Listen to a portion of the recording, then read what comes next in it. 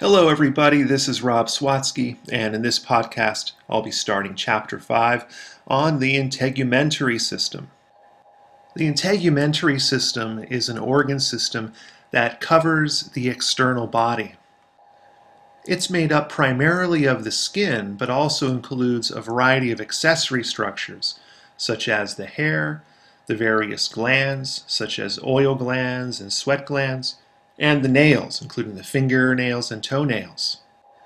The skin is also known as the cutaneous membrane, and is the largest organ of the body in overall surface area and weight.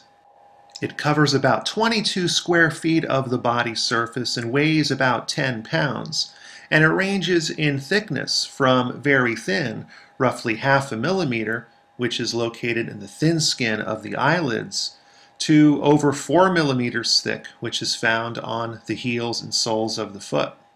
The skin consists of two major components, the epidermis and dermis.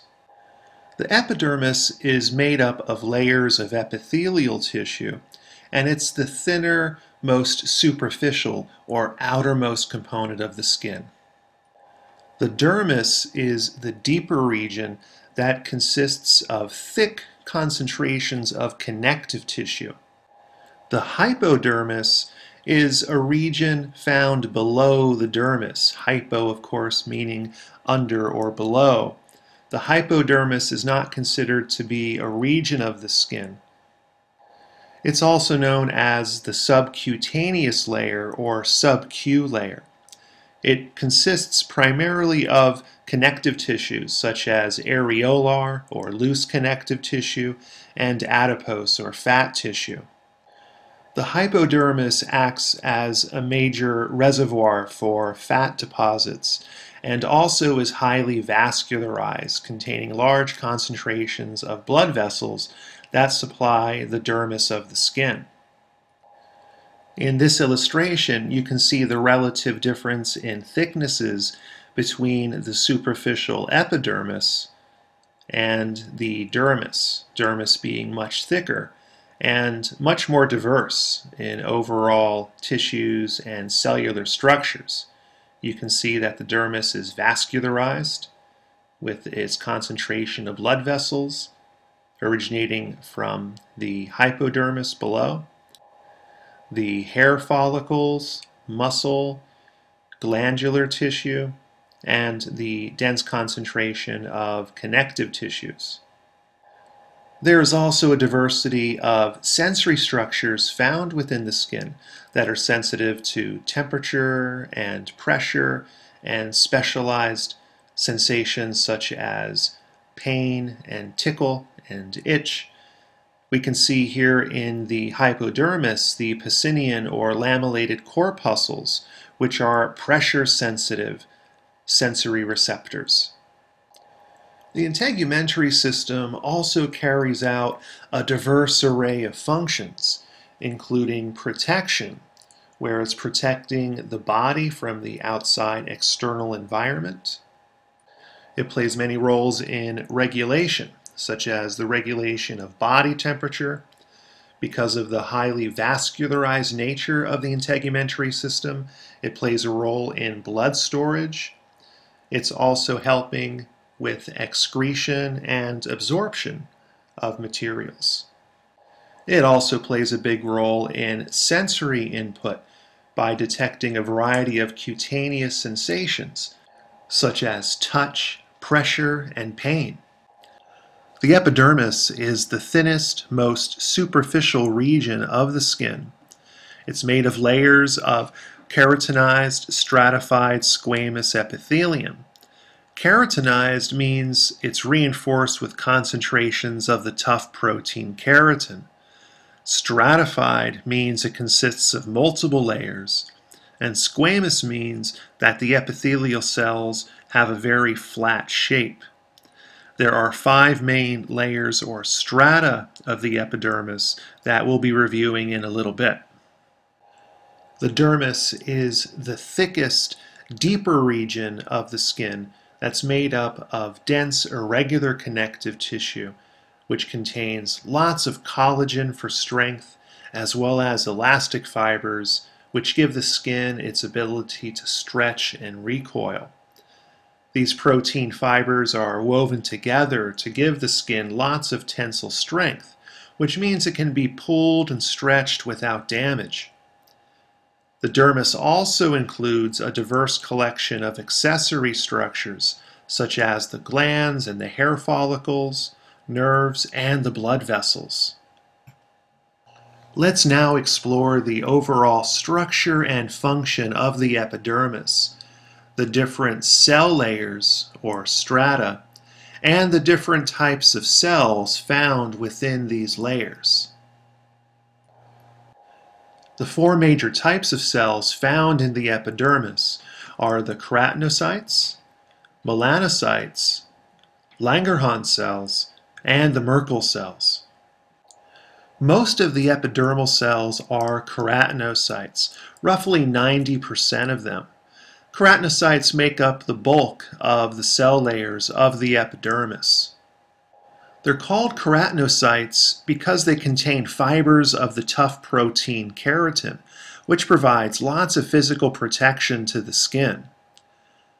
The keratinocytes also produce lamellar granules, which secrete a waxy substance that helps waterproof the skin and prevents foreign materials from entering it.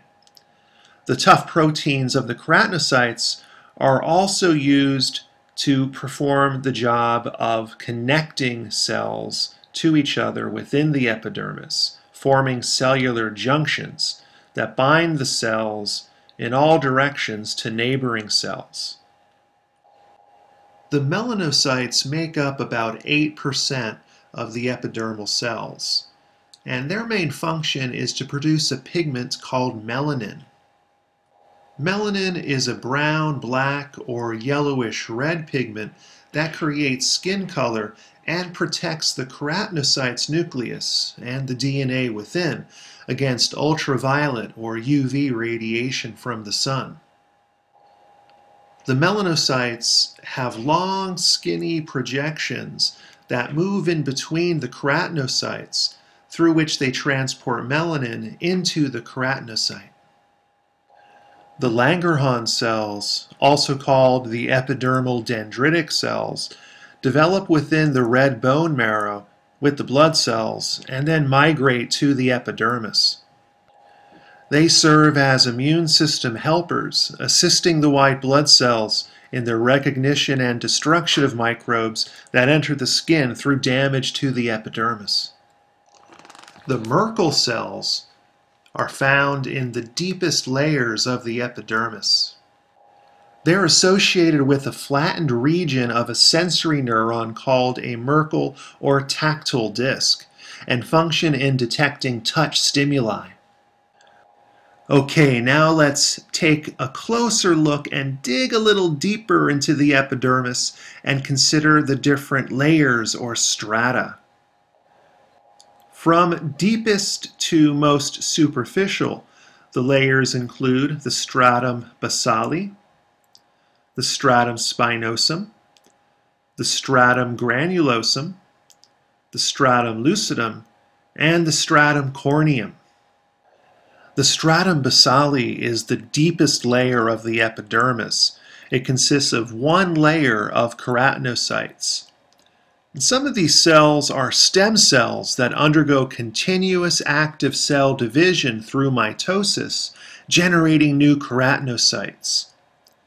These cells contain a type of intermediate filament within their cytoskeleton called the tonofilaments, which are made of the protein keratin that protects the cells and attached to cell junctions called desmosomes.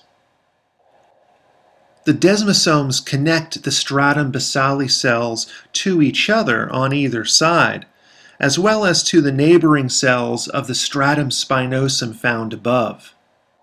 The tonofilaments also connect to another cell junction called the hemidesmosome, which attach the keratinocytes to the basement membrane found between the dermis and the epidermis. Also found within the stratum basale layer are the melanocytes, as well as the Merkel cells and discs. Directly above the stratum basale is the stratum spinosum, which consists of 8 to 10 layers of keratinocytes, as well as some of the projections of the melanocytes and the Langerhans cells. This is where the epidermal cells begin to take on a more flattened appearance. Now, the name spinosum is not entirely accurate in living tissue. The cells are not spiny, they're more round and inflated, but they resemble these thorny clusters of spines when the tissues are prepared for observation under the microscope. They have abundant collections of keratin intermediate filaments which connect with desmosomes to bind the cells to each other, which gives the skin lots of strength and flexibility. The stratum granulosum is a middle transitional layer of the epidermis, composed of 3 to 5 layers of flattened keratinocytes. The cells in this layer are undergoing apoptosis, which we know is a normal type of genetically programmed cell death.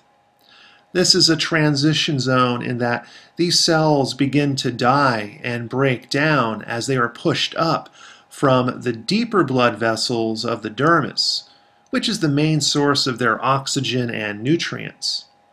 As the cells die, the keratin filaments become more distinct, and the cells take on a darker appearance due to the keratohyalin granules, which produce strong keratin fibers from the intermediate filaments. The cells also contain the lamellar granules, which are membrane-bound structures that secrete a lipid-rich product into the gaps between the cells found within these upper layers of the epidermis. These lipids help waterproof the epidermis and also help prevent foreign materials from entering the skin. The stratum lucidum is found only in the thick skin located on the palms, fingertips, and soles of the foot.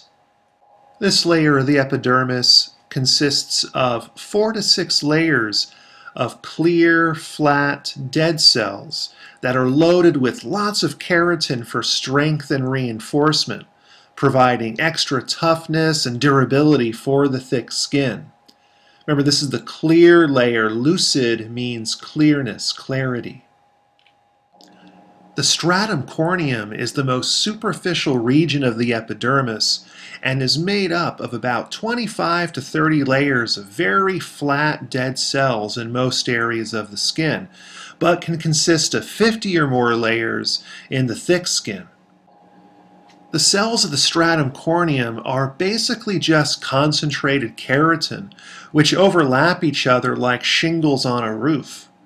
These cells are constantly shed and replaced by cells moving up from the deeper strata.